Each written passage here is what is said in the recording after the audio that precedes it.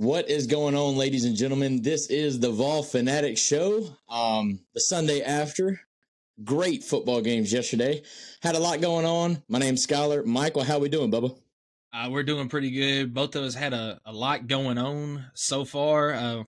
You a little bit more than I have, and as both of you can tell, I am also not at home. I am at the wife's grandparents, but we are still doing the show.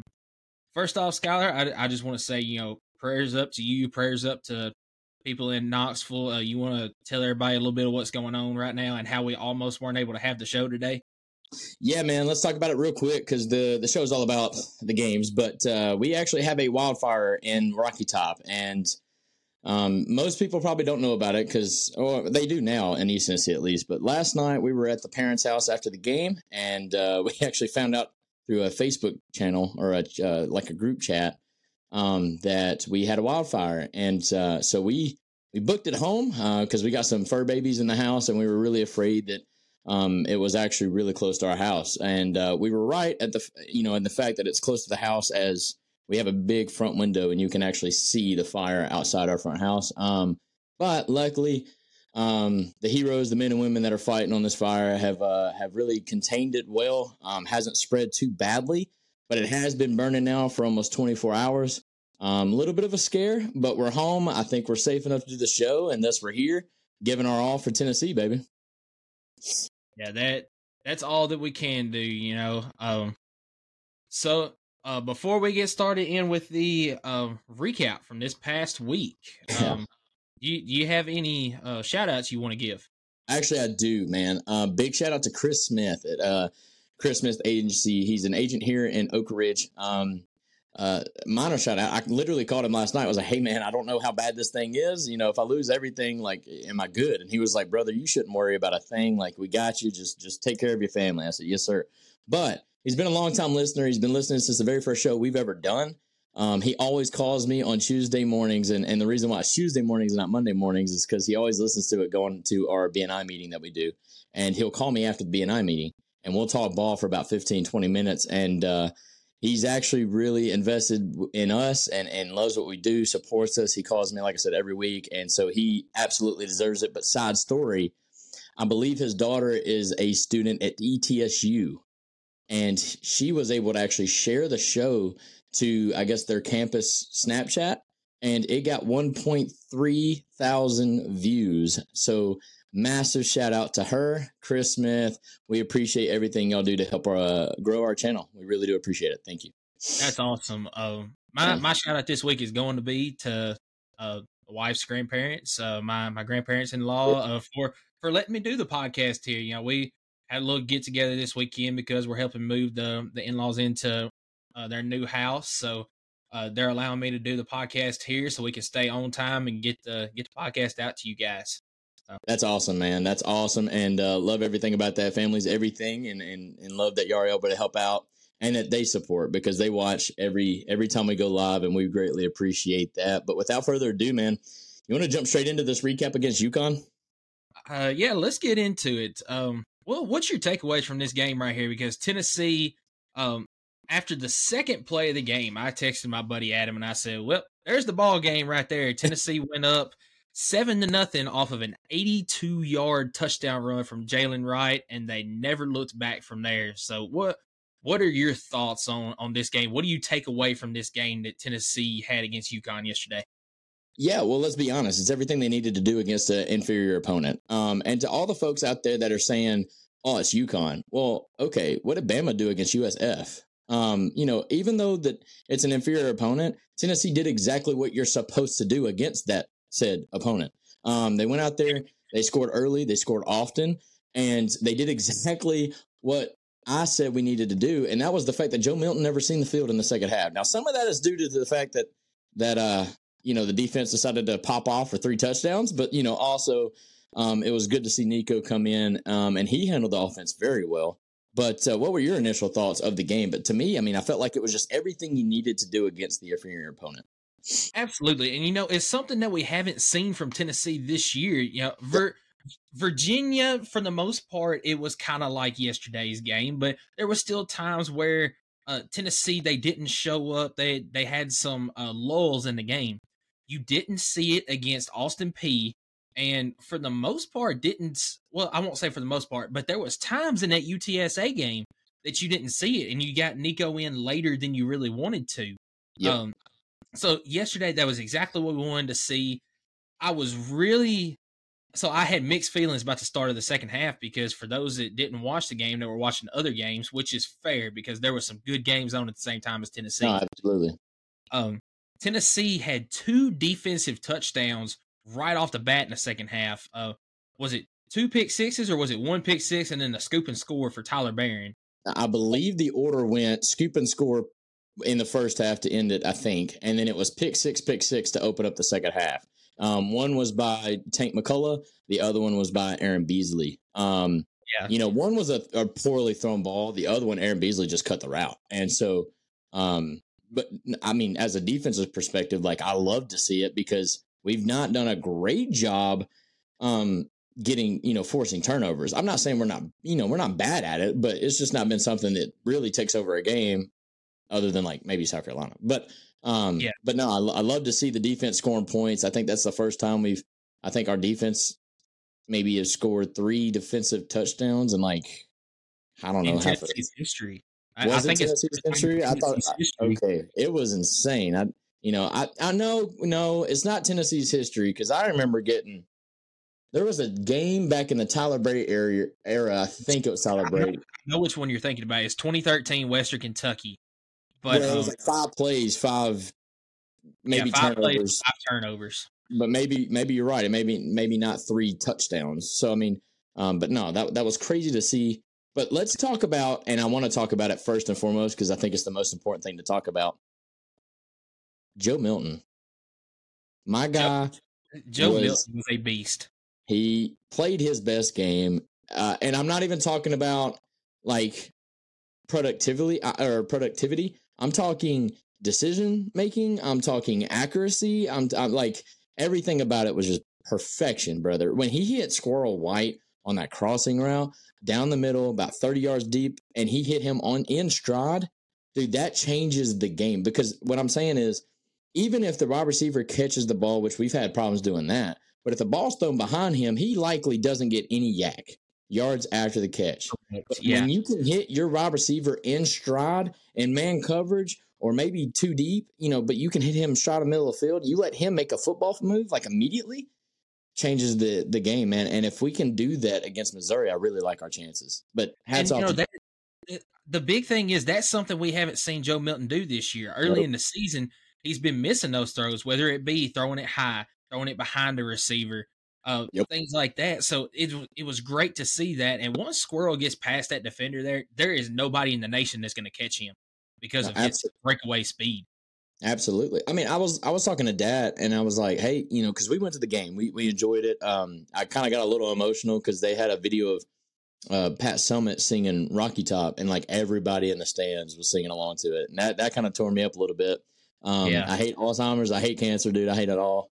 But anyways, Joe Milton, I couldn't remember other than one like screen pass that he overthrew, or it was an incompletion in general. Like I couldn't remember him throwing incomplete passes. So looked up the stats, and the dude went 11 of 14. So, a couple of incompletions, 254 yards and 2 touchdowns on 11 completions. But I'll say this as well. One of those incompletions Joe Milton had, it was the Hail Mary right before the half. So I don't even count that one. So maybe that's why I couldn't think of another one. Cause I'm like, man, I don't remember him throwing incomplete passes. Like he was on the money. He was accurate. And then Ramel Keaton didn't drop the ball when he was wide open. I mean, we're growing. Look, I'm not going to say we're peaking, but we are playing our best ball in the month of November so far. And that kind of excites me, man. There is still a path, boys. Now, I know y'all don't want to hear it, but there is still a path we can get to Atlanta. Yeah, there's a path. A lot has to happen. Well, really, a lot doesn't have to happen. It's simple, but it is very far-fetched for it to happen. That is fair. But there is Do you want to talk about? So, like, Florida lost already, so they're out.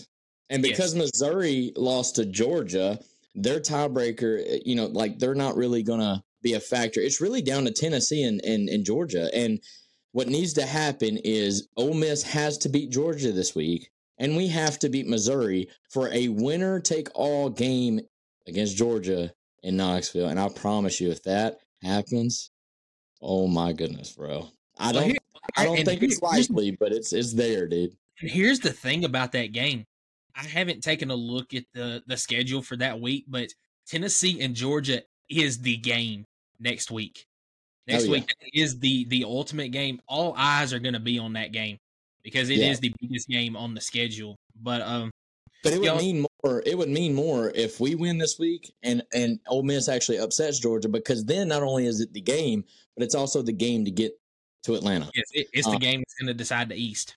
Exactly, and that would add a lot of spice. Because that game's going to lose a lot even if we win against Missouri. If they beat Ole Miss, they've clinched the East. I mean, there's still a lot to play for. I get that, but at that point, we're just trying to be spoilers, and there's really nothing in it for us other than to say that we beat them. Which that in of itself was a lot, but no, the path, like you said, it's not really a lot. It's just kind of unlikely, but is it? I mean, we've seen a lot of crazy things this year, and this is the year 2023, so anything can happen. Dude, Clemson beat Notre Dame. Yeah, I wonder what Tyler in Spartanburg is doing this morning. If he's going to call in to Dabo's show this week, but getting back to the game yesterday a little bit, I want to kind of quit looking at the starters right now and look at the future of Tennessee, because Nico yesterday, it's the first time that he's gotten to get into the game with the starters. He had one series with the starters, and man, the way that he managed that offense yesterday, you've got to be excited for Tennessee football's future going forward at quarterback. And not only that, I have been a big Cam Seldon guy since he first came in. And with him and Khalifa Keith coming up, and you're still going to have Dylan Sampson next year. More than likely, Jalen Wright, Jabari Small are gone. But with Dylan Sampson as your speed back, and you've got two bigger power backs in Cam Seldon and Khalifa Keith, that is exciting. And then you look at the wide receivers next year. Brew McCoy, he can come back. I think he'll probably go to the combine, go ahead and get ready for the draft. But who knows? I would love to see him back. But with the way Dante Thornton is playing now on the outside, and you still got Squirrel White that will probably come. I think he's just a true sophomore, isn't he?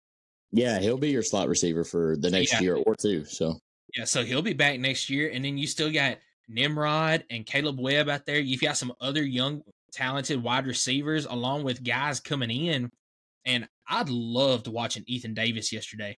The freshman tight end, he impressed. And then going over to the defensive side of the ball, you've got some really young players that came in and they showed out yesterday. Ricky Gibson played amazing at the cornerback position. Yes, and for the kids that don't know, he's a true freshman. He was a 4-star recruit. Big battle that we won out. But that kid played lights out. He played a lot of the game too. I mean, as he deserved to. He played lights out. But yeah, another one I want to mention is Andre Turrentine. He had a fantastic game as well. Well, what's crazy is he's the transfer from Ohio State who kind of hasn't panned out really. He hasn't. I don't know what's not been translating from practice to end the game, but he played pretty well. I mean, he held his own. It's his second year, I think, in the defense, and I think he's still got another year or two of eligibility. So hopefully he can kind of turn things around and add some depth. Because look, the thing about this game is, I mean, that was so valuable to our guys. People don't understand that you got to have a game like this to get your second, your twos, really your threes and fours involved, because it's about to be transfer season, and you're going to have to get these guys in a game to get a taste of it to make them want to stay, and this was the perfect opportunity, and they took advantage of it to get literally everyone in the game. And what about D. Williams at wide receiver? D. Williams, a wide receiver. I think he was a little bit nervous that first one I was throwing to him. He missed it, but he did redeem himself.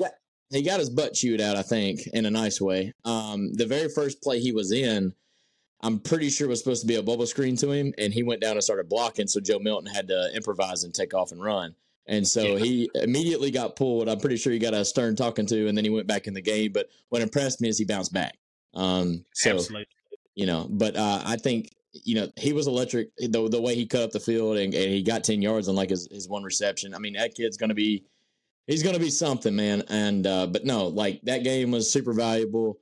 Joe Milton and Nico and the boys, they spread the ball around. Everybody got touchdowns. It felt like, Jalen Wright, though, on 8 rushes, 113 yards. My man averaged. One of them was that big 82-yard run, but still, he's impressive. So 7 runs for 50 yards. I mean, either way, or 40 yards. So, I mean, the man's putting in work. I think he's the best back in the league. No, it was a great game. Great game by the defense, too. It was kind of frustrating that they would give up some big plays, but overall they didn't break. So, big game. UConn's tight end, though, that Justin Jolie, man, he's impressive. He is very impressive. He did very well in that game against Tennessee. So, I mean, you got to give him credit. But, one last note that I have on this game, I'm not sure if you have anything else to add or not, but how heartwarming was it that we got to see Navy Schuler get in that game with his dad, Heath, on the sidelines? That was awesome. I was actually pissed. Let me say this, because that's going to get taken out of context. Yes, that was an amazing moment. But you're already up by 56. Let him score, dude. Like, you had the momentum. He could have ran it in. Like, at that point, you're not really playing a respect game because you're already up 56. What's another 7 points, dude? Everybody in the stands. I want to give a shout out to the fans, bro. Let me tell you something. There is no reason. Robert, I'll get to your comment in a second, by the way. There is no reason why there was still 101,000 folks at that game in the third quarter. But you want to know why they were there? Because they're just as excited as we are about seeing the future, bro. I'm telling you what, man. And I recorded it. I've got a video on my phone. When Nico broke the huddle and was coming out in the first offensive possession, and it felt like it was the middle of the third quarter because it took a while.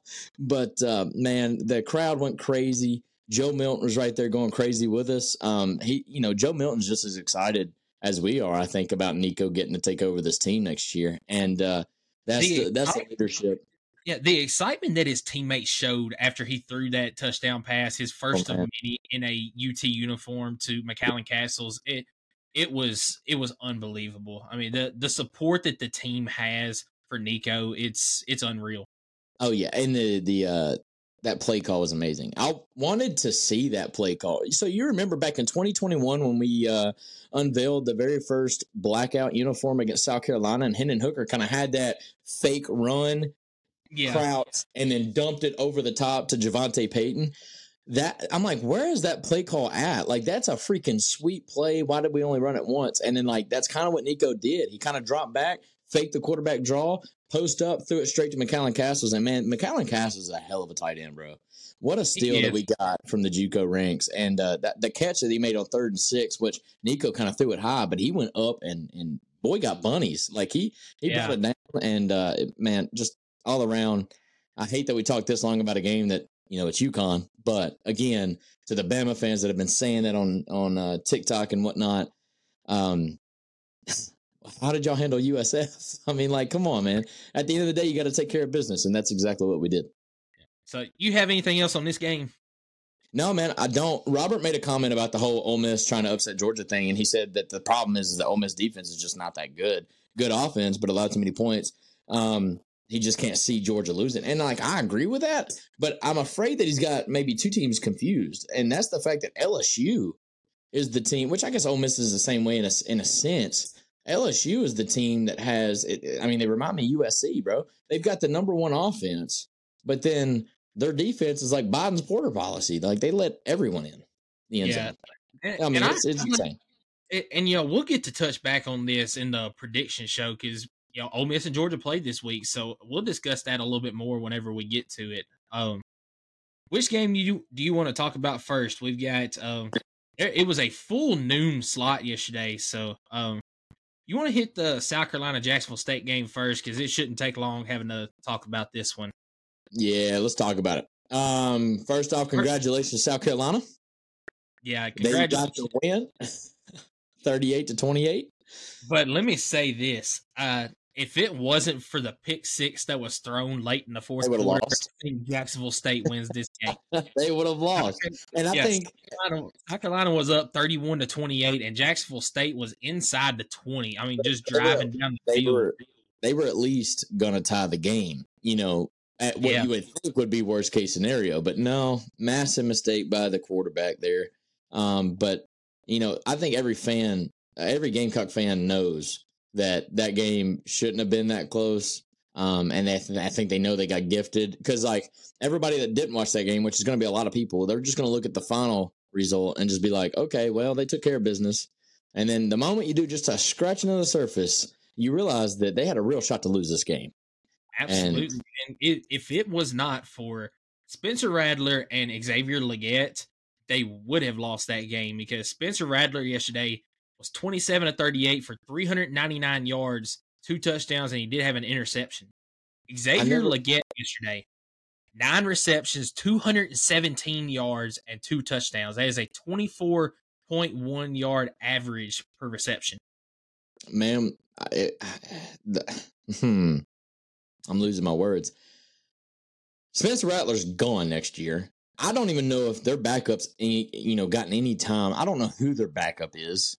Legette, if he was smart, would enter the draft. I'm not sure how old he is, but Xavier Legette is a senior, so he will. Yeah, that's what I figured. Where does South Carolina go?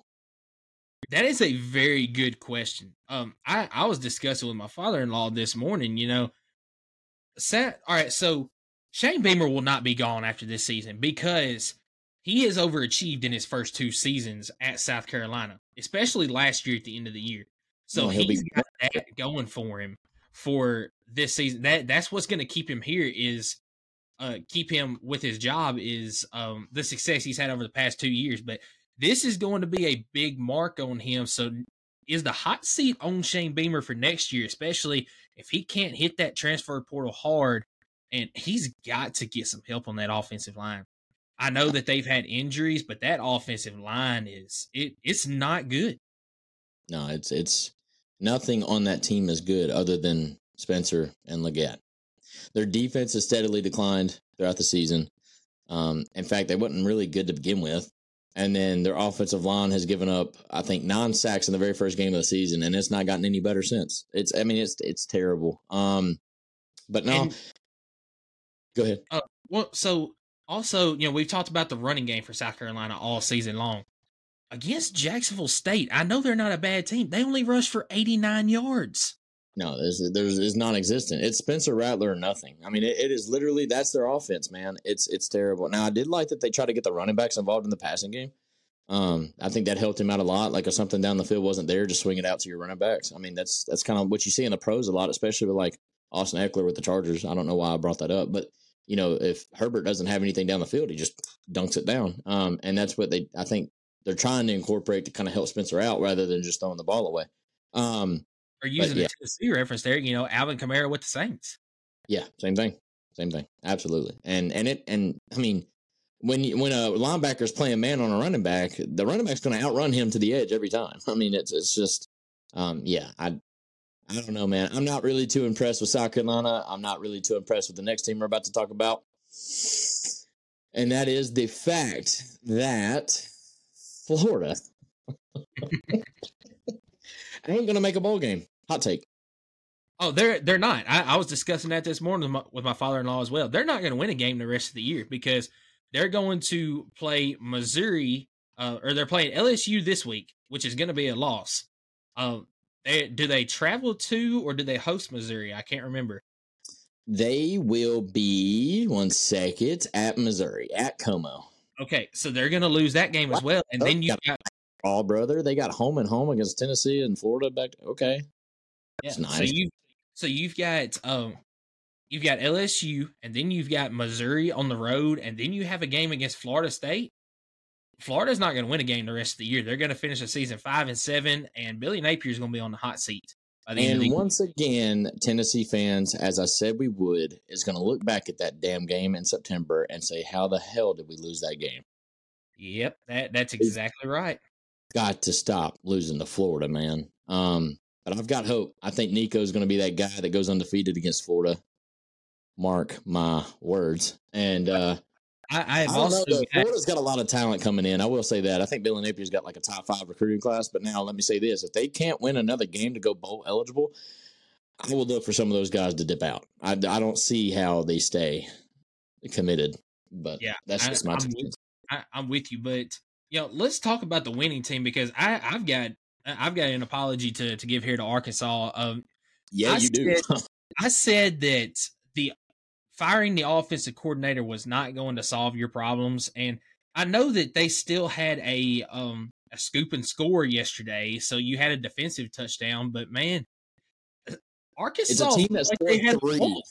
I was going to say, it's a team that scored 3 against Mississippi State, and they turn around and put up 39 against Florida. Yeah, the most. I guess you want to say 30. Yeah, that was a hell of a game. And I hate that I missed it, man. Like I said, I was at Neyland when this was going on. But Florida, and I kind of turned the page with them a little bit, because all season long, I had said that my mind on Florida hasn't changed and wasn't going to change. But then they beat South Carolina in comeback fashion in Columbia, and I'm like, okay, that was actually pretty impressive. But then you got to look bigger picture. It was South Carolina. Yeah. Florida, man, what a joke. I predicted them to go 4-8 this year, and I should have been right. But our boys didn't come through. I will forever be mad. But like you said, let's talk about the winning team. I just hate Florida, if you didn't know. I'm a Tennessee fan. I'm allowed to. KJ Jefferson had a game. KJ Jefferson had a game. 20 of 31, 255, 2 touchdowns, had the interception. That's been an issue. But Rocket Sanders, Raheem Sanders, no. Yeah, Sanders.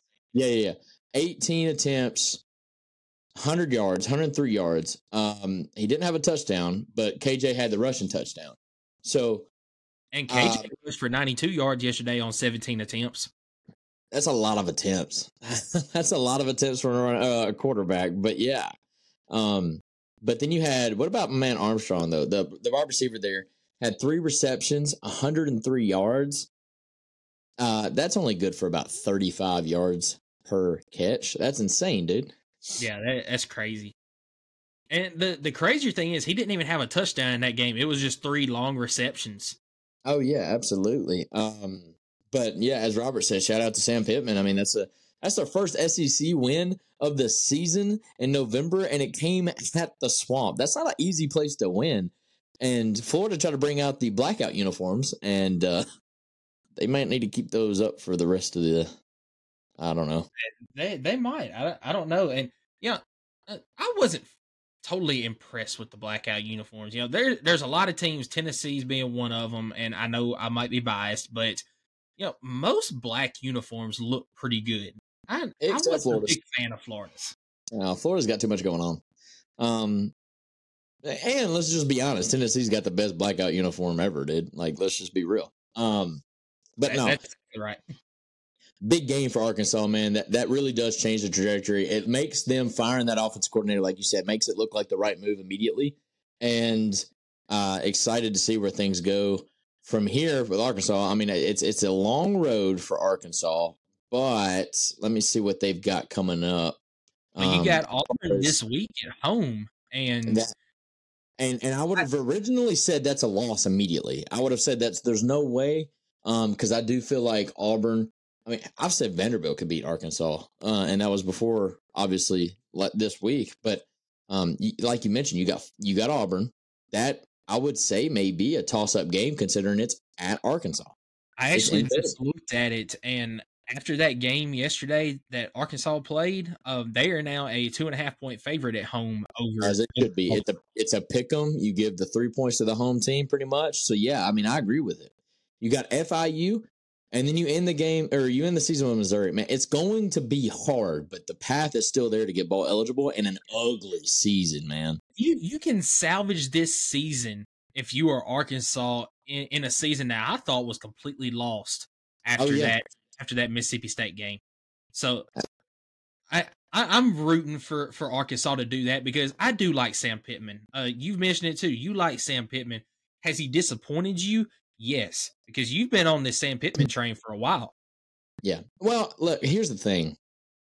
You've got bad coaching, and then you have bad teams. I think just unfortunately for Sam Pittman, even though I think he's the guy, he just had a bad team this year. Injuries kind of, bit them.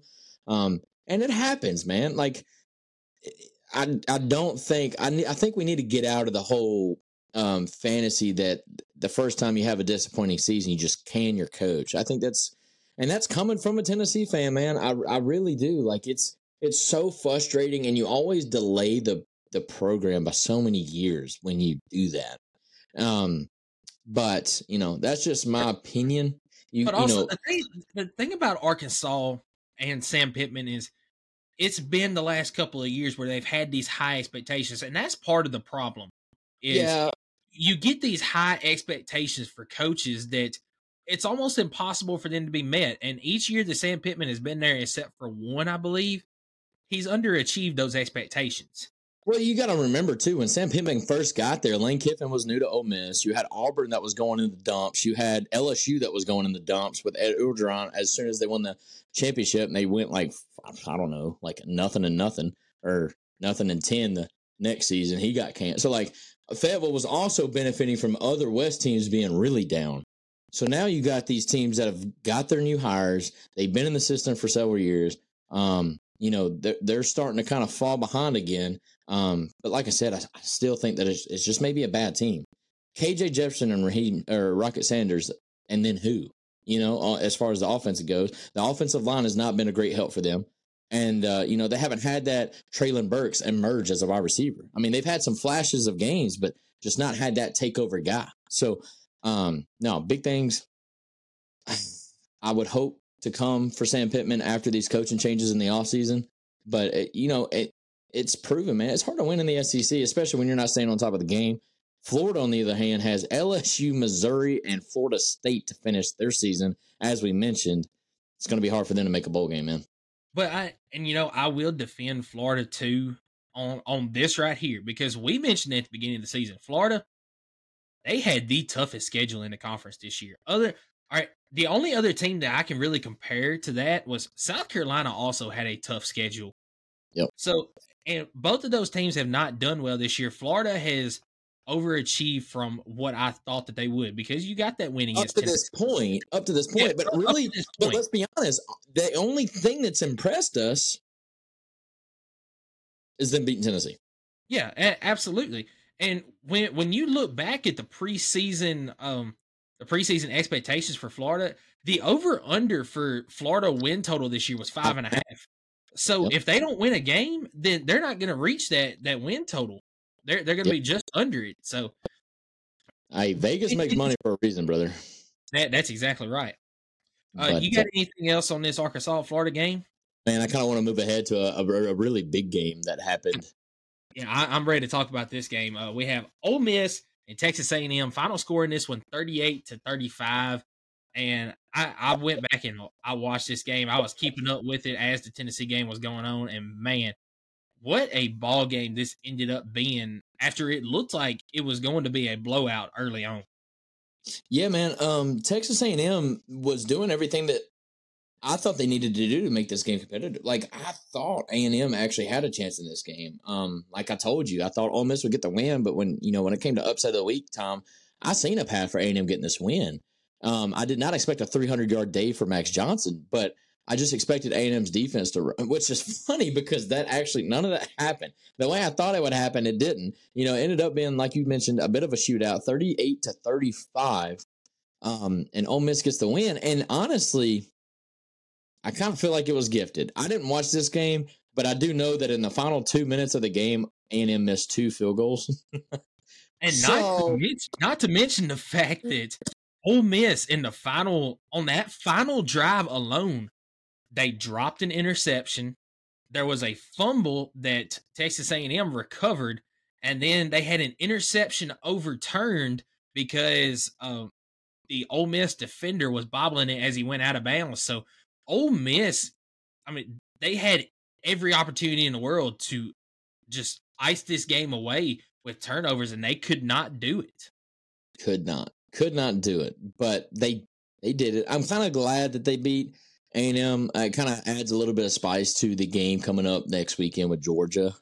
Because if they would have dropped this game, pretty much all the hype and whatnot. I mean, it was still been a big game. Don't get me wrong. Kind of the same thing with Tennessee. It's still a big game, but it's just not near as much on the bone as you would hope. Not as much meat on the bone per se. But no, Ole Miss gets the win. I still don't know if. I mean, let's be honest. A&M's lost 4 games this year, and haven't they all been one possession? See, other than the Miami game, yes. Yeah, the Miami game was not a blowout, but sort of. But yeah, they were in a 1-score game with Alabama, Tennessee, and now Ole Miss.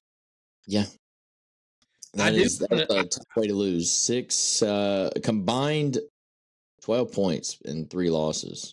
Yeah, I do want to shout out the turning point in the game, because Ole Miss was up 14-0 early, and they were driving down the field again. They should have gone up 21-0, but there was 2 straight holding penalties that Ole Miss had that ended up pushing them back, and they attempted a field goal that Texas A&M blocked and took back for a touchdown, and that changed the whole momentum of the game. And from there, it was, I don't believe until the 4th quarter Texas A&M actually took a lead, but it was, neck and neck the whole way. Texas A&M finally went up 35-31 in the 4th quarter. Ole Miss comes right back down the field and scores to go up 38-35. And then that's the final possession. Texas A&M got into field goal range, and Ole Miss ends up getting just a finger, just barely touched the kick there, and it made it just short enough to where it was no good. Ole Miss squeaks away with a win at Vaught-Hemingway Stadium. It was a fantastic game all the way around. You mentioned Max Johnson threw for over 300 yards yesterday, had a touchdown and a pick. Jackson Dart had himself another day, 24 of 33 for 387 and 2 touchdowns. Quinshon Judkins did Quinshon Judkins things, and he rushed for over 100 yards and 3 touchdowns on the day. Just a physical back, dude. Yeah, and Trey Harris, my guy, is making tough catch after tough catch. 11 receptions for 213 yards and a touchdown yesterday. He was making the snaggy plays. Like he was making the highlight plays. Like he went up. It wasn't any easy catches whatsoever. Every one of them, it was, one-handed catches. It was, catching in double coverage. It was tough catches he was making. And I know Ole Miss is really happy to finally have him healthy towards the end of the year. Yeah, absolutely, man. But I guess this is just Ole Miss is having one of those years, man. Like, it doesn't feel like Ole Miss is that good, but like you look down and they're 8-1, and it's like, oh shoot, Ole Miss is there, because let's be honest, the West race mathematically is down to Ole Miss and Bama. LSU taking the loss last night, which we'll talk about. They're out of it. It's down to now Ole Miss and Alabama, and Ole Miss is going to need Bama to lose 2 games, which is not likely at all. But and then they would have to win out. But they're still there. Regardless, they could be the team that has a really nice New Year's Six bowl if they can figure out a way to kind of win out or whatnot. They look good. I was also going to mention this right here. Ole Miss, this is even more unlikely, in my opinion, than Tennessee making the SEC championship game. Ole Miss has an outside shot to make a playoff game. There is a whole lot of stuff that has to happen, because there's still 5 undefeated teams in college football. You're asking for chaos. Yeah, I mean, you've also got teams like Texas that have 1 loss that, as long as they win out, Texas is probably in. You got Oregon that could cause some chaos. You could have 2 1-loss Pac-12 teams, and one of those will make the playoffs unless there's another loss somewhere along the line. But Let's talk about your scenario, though, real quick. Let's talk about it. So you're basically saying that it would be 2 SEC teams in, but like the way I think the Ole Miss gets in, the only way that they get in is if it's 2 SEC West teams that get in. No. Georgia. So Georgia, if they get beat by Ole Miss, and Georgia plays Alabama, we'll just use that scenario. Georgia plays Alabama for the SEC West, or for the SEC championship, and Georgia wins that one. Georgia is in. Do you agree? Yeah, they're undefeated. No. They have the one loss against. They got the one loss champion. Yes. All right. So Ole Miss has one loss, and they have beaten the SEC champion. You will have one undefeated Big Ten team, either Michigan or Ohio State, unless something crazy happens down the road somewhere. You've got Florida State is probably going to be in. I don't see a path to them losing a game the rest of the year. You've got Washington right now is undefeated, but they have to play Oregon again. They've still got to play Utah this week, I believe. So I think the Pac-12 is going to end up cannibalizing itself because of how good they are out west.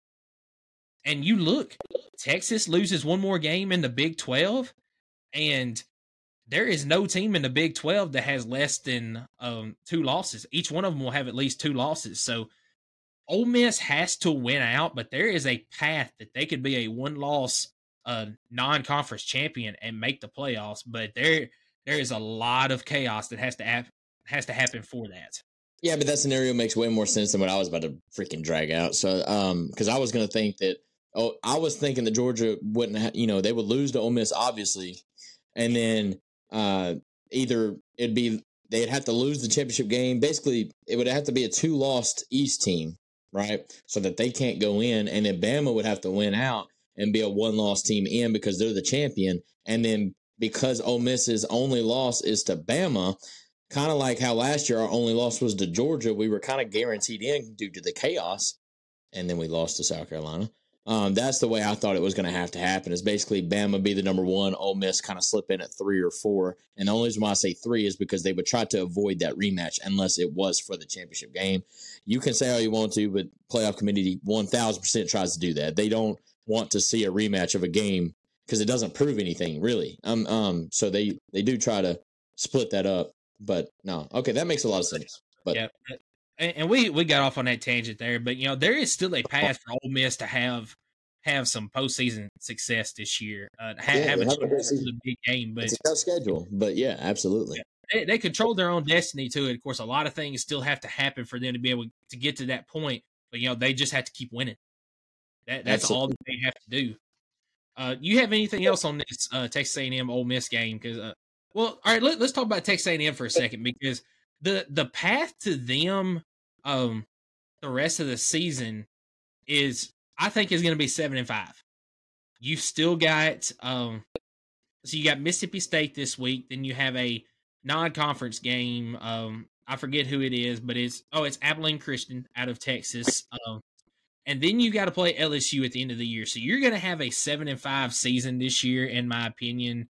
In a year that, once again, you very easily should have been 8-4, 9-3, or better. That's what I think. I think 8-4 is still very possible, man. LSU's good, but they got banged up last night, and I think 8-4 is definitely possible. But then again, I don't trust Jimbo that much to think that he can win out.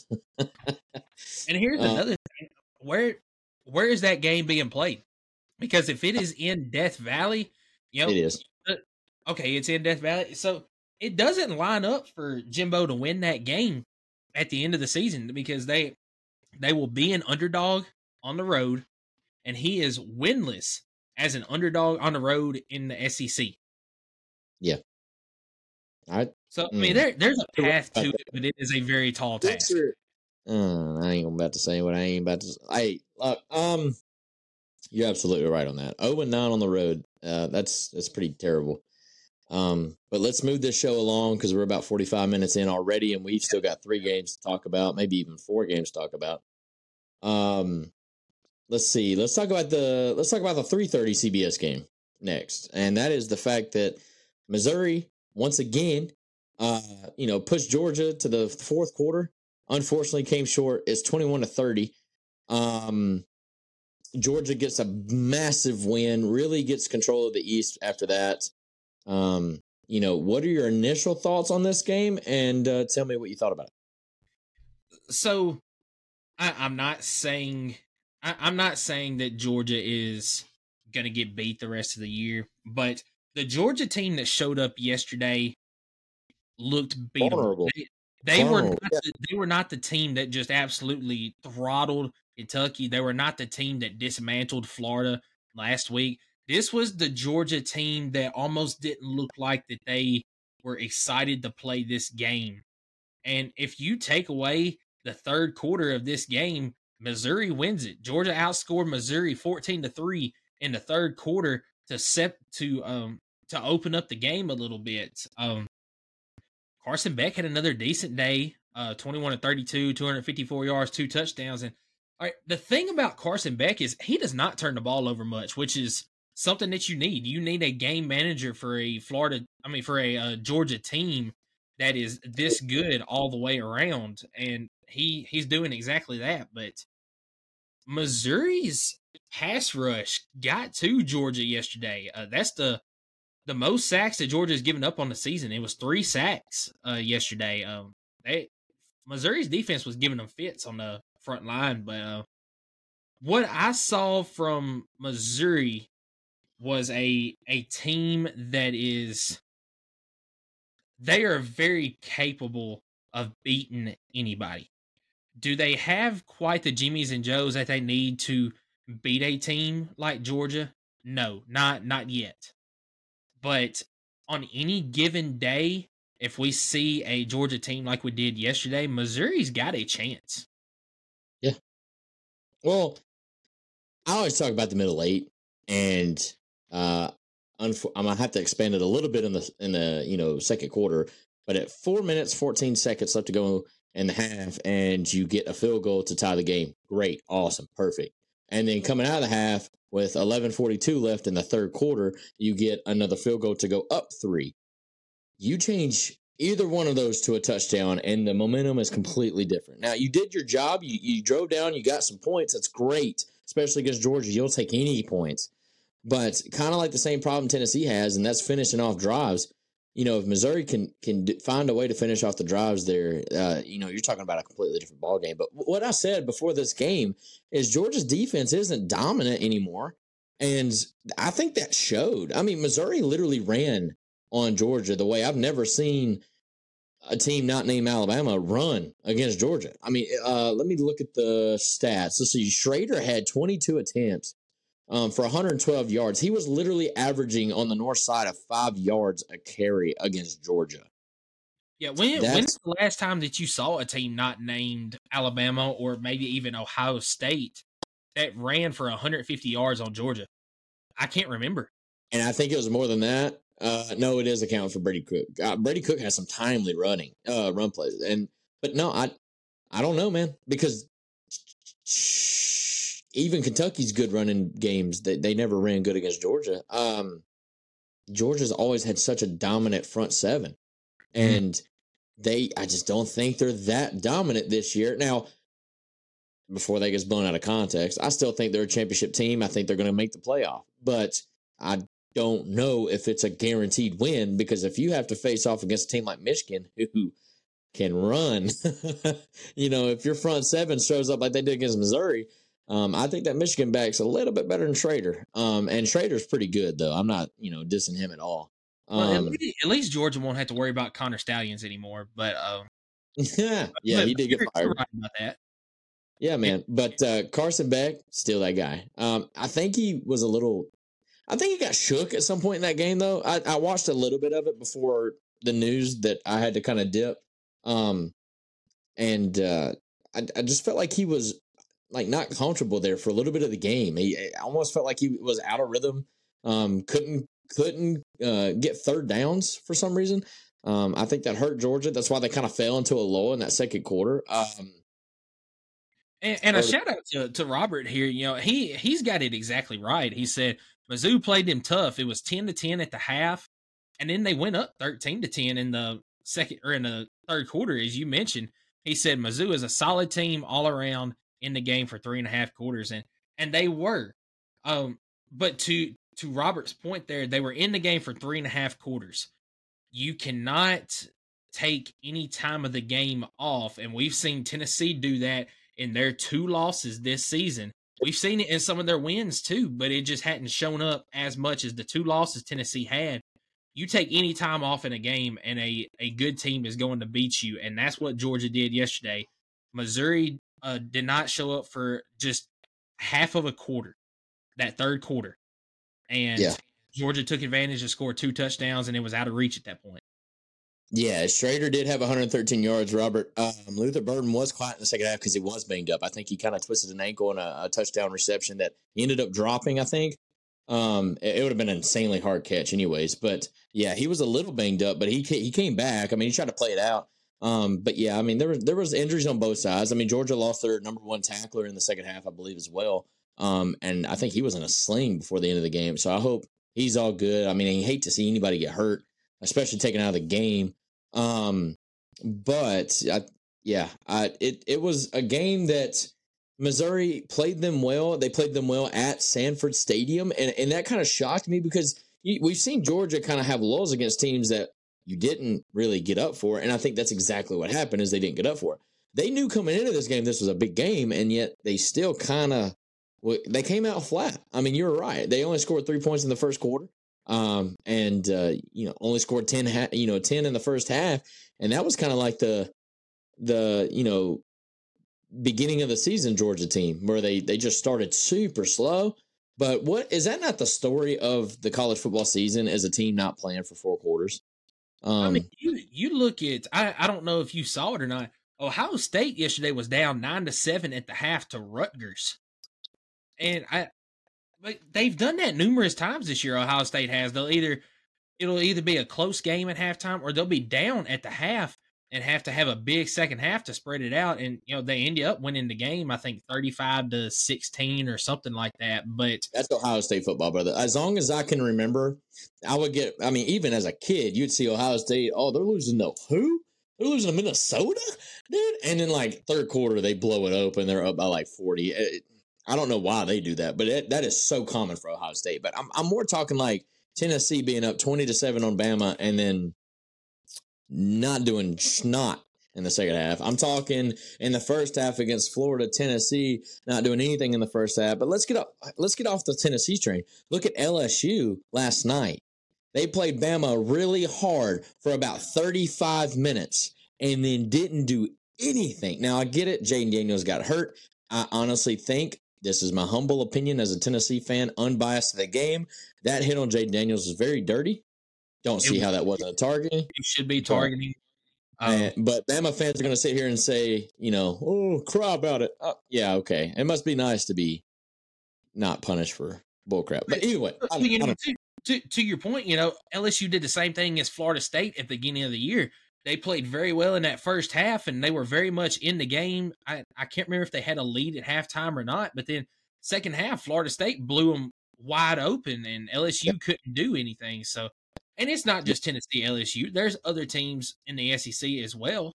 But you're 100% correct. It's been the story of the 2023 college football season is teams having lulls or teams starting off hot and then cooling off, or even teams that start off cool and then heat up later in the game. And depending on when it happens to you, you can win or lose a ball game based on that. That's exactly right. But let's talk about the road for Georgia. They got Ole Miss next week and will likely be a number 1 versus number 10-ish team. If the new rankings come out Tuesday, we'll find out. Because the AP does not matter anymore because it's November. And that's going to be a solid game. It's going to be at home again, which I think Georgia's going to need that. I think they need to have that home game. I think it's already confirmed that game day is going to be there. And so it's going to be a crazy environment. It's going to be a big game. I kind of want to give a slight shout out to the East in general, man. You got the standings as we're looking at it is Georgia 9-0 overall, 6-0 in the conference. And then you got Missouri and Tennessee at 7-2, 3-2 in the conference. And then you got Kentucky right there at 6-3, 3-3. Florida's 3-3, but 5-4. So you got 5 of your 7 total teams in the East with a winning record so far. That's saying something because the East has kind of been down for quite some time. Other than Georgia, they've been kind of carrying the load for the East. But no, man. As far as for Missouri, they're playing your boys, yours truly, this coming Saturday. And that's going to be a very big game to kind of determine who's going to be second in the East, really, if we're being realistic here. And that means something. I was going to say, and going forward, you've also got Florida, and then you've got at Arkansas. Missouri could very well be 10-2 this year, or I can see a path for 4 straight losses to end this season because you've already lost to Georgia. We've seen it so common where Missouri has a great start to the season and then a back-breaking loss like that ends up sending them off the rails. Yeah. That does not need to happen. That does not need to happen. You're 100% correct. And the good thing for Missouri is you get 2 out of these last 3 games in Como. That's right. Is big for them. So I think the most likely scenario for Missouri the rest of the year is 9-3. I'm not going to say which game would be a loss for Missouri, but Tennessee, Dad, shut up. Come on now. But I think that's the most likely scenario is 9-3.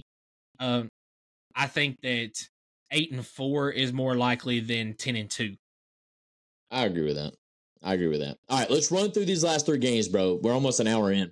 We got Auburn Vanderbilt. Let's not spend a lot of time on this, man. It was 31-15. Auburn kind of, I thought was going to blow the doors open, but then didn't do anything in the fourth quarter. Not sure why. I didn't watch the game, but big win for Auburn. Second one for Hugh Freeze in the SEC. Yeah, and I just want to look ahead at Auburn real quick for what they got left. You've got 2 winnable games here back to back. You've got at Arkansas and you've got New Mexico State at home. That would get you to your 6-win mark and be bowl eligible on the season before a matchup in the Iron Bowl. And the Iron Bowl, Arkansas and New Mexico State will put them at 7 wins, not 6. That would put them at 7 wins on the year. Very realistic of being 7-5 in Hugh Freeze's first year. Yeah, and that's overachieving for where I had them. I think that I had them going 6-6. But then you also got the Iron Bowl at home this year, and strange things happen when you play that Iron Bowl in Auburn Stadium.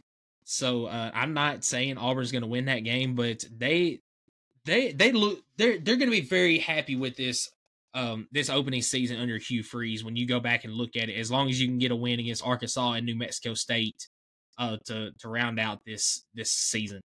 That's exactly right, man. And shout out to the running back for Auburn. I think he had like 183 yards, but it's Vanderbilt. Take it how you want. Do you have anything that did you take anything away from this game? Did you get to catch it? I did not get to catch this game. I didn't get to catch as many football games as I wanted to this weekend. Dude, I know. It's all good, brother. It's all fun. Looking ahead at Vanderbilt, they've only got 2 games left because they have a second bye week since they played in week 0. South Carolina and Tennessee. That doing anything for you for Vanderbilt? I think they can play South Carolina decent. Tennessee game does nothing for me. Tennessee is going to wipe the field with them. Tennessee can wipe the field with one man, and that is Jalen Wright. And I don't see that being Auburn or South Carolina. I could see because South Carolina's defense is terrible. But I do think that I trust Spencer more than I trust Ken Sills, and so that it doesn't really move the needle for me. But let's move on to a game that was possibly the most boring game of the weekend, and that is Kentucky Mississippi State 24-3. By the way, one of the touchdowns for Kentucky was a pick 6, so they literally only had 17 offensive points. Mississippi State had 3.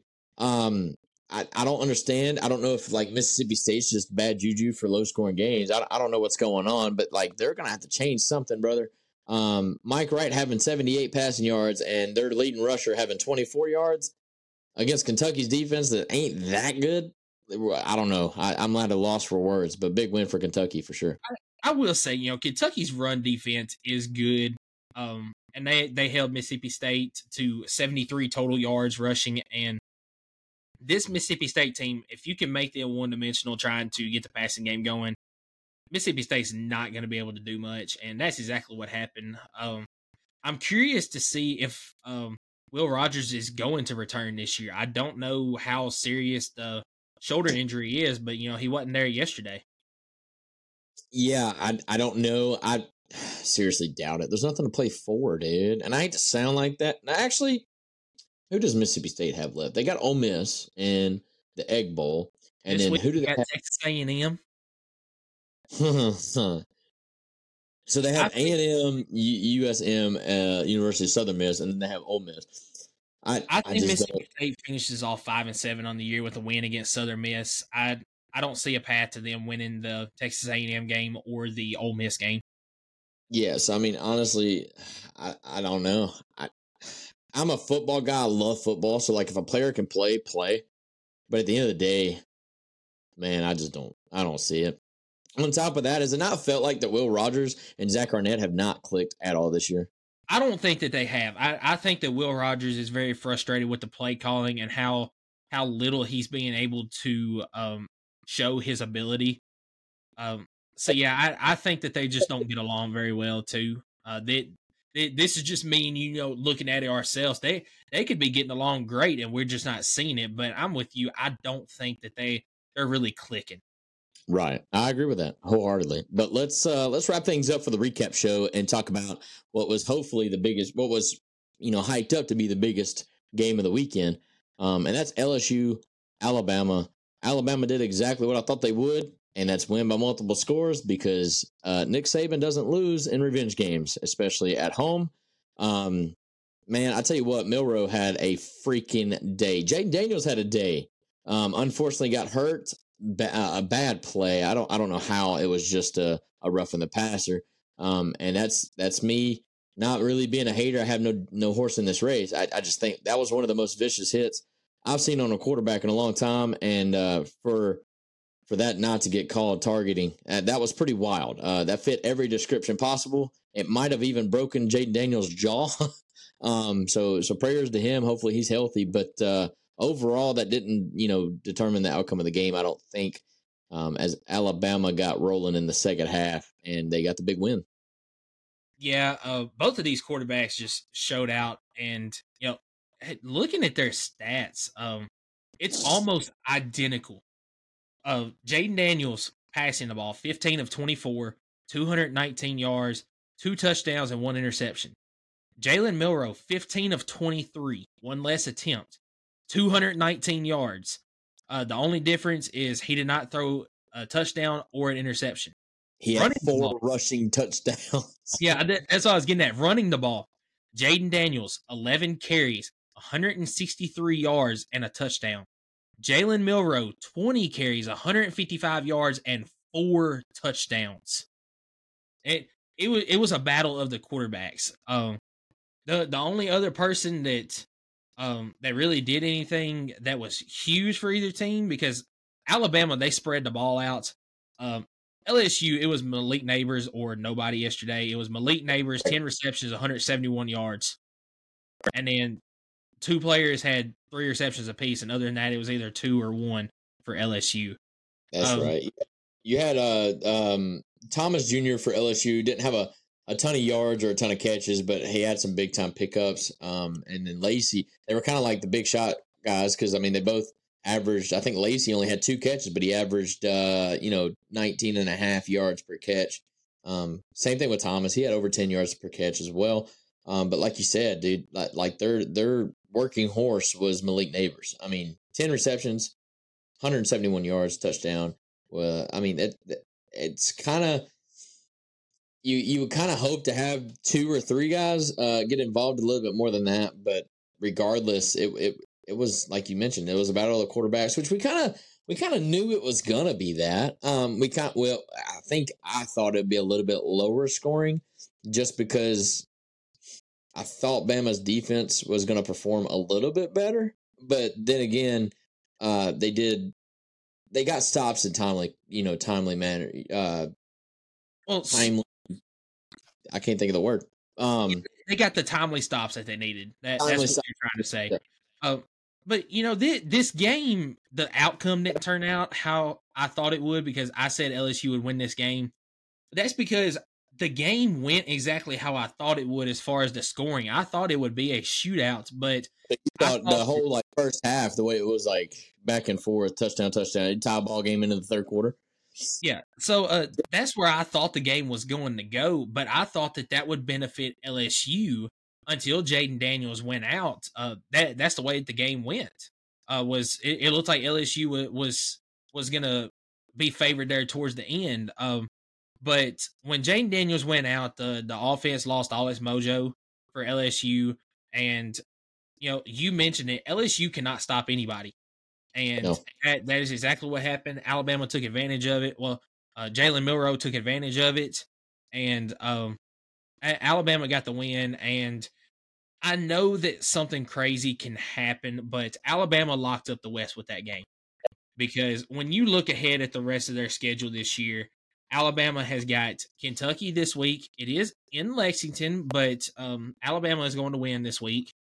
Then they play Chattanooga before the Iron Bowl. At worst, Alabama is going to finish 2-1 in this stretch, and I don't see. I really can't see a path to them not going 3-0. Yeah, I mean they're making the SEC championship, and let's be honest, their path to a playoff is still there. It's still there. They have to win out. They literally all they have to do is win out. They don't have to worry about a team losing anywhere. All they have to do is win out, including the SEC championship game, and they're in. I agree with that wholeheartedly.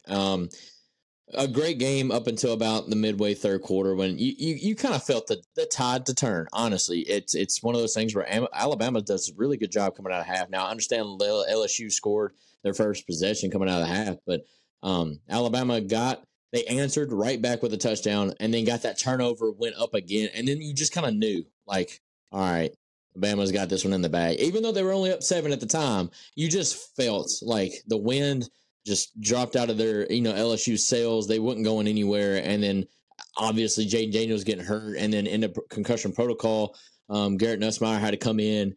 I thought he made some pretty good throws, but it just overall wasn't too accurate. I mean, he was 5 of 10 for 53 yards. And that was the game, man. This is the game that unfortunately I missed a lot of as we got the notification that there's a wildfire in my front yard.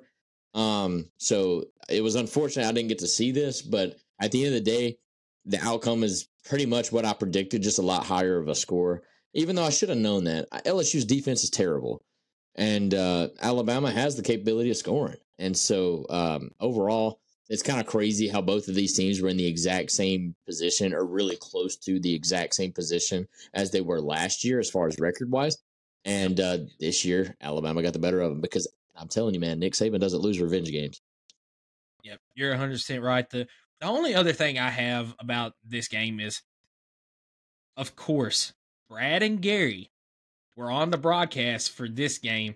I don't know how the whole broadcast thing works about who broadcasts what game, but yesterday was the SEC doubleheader, and it was actually a triple header on CBS yesterday. You had the Big 10 game at noon. You had the CBS 3:30 game, which was Georgia and Missouri. I can't remember who the announcers were for that one, but then you get the CBS night game with Brad and Gary on the call for Alabama. Of course, dude. Hey, that's that Alabama treatment, dog. That's exactly right. And I'm not gonna miss Brad and Gary whenever SEC is not on CBS anymore. But that's right. A whole different note there. What you got? Bet. It's confirmed. All right, that's the wrap up of the recap, by the way. I'm going to go ahead and just put that down.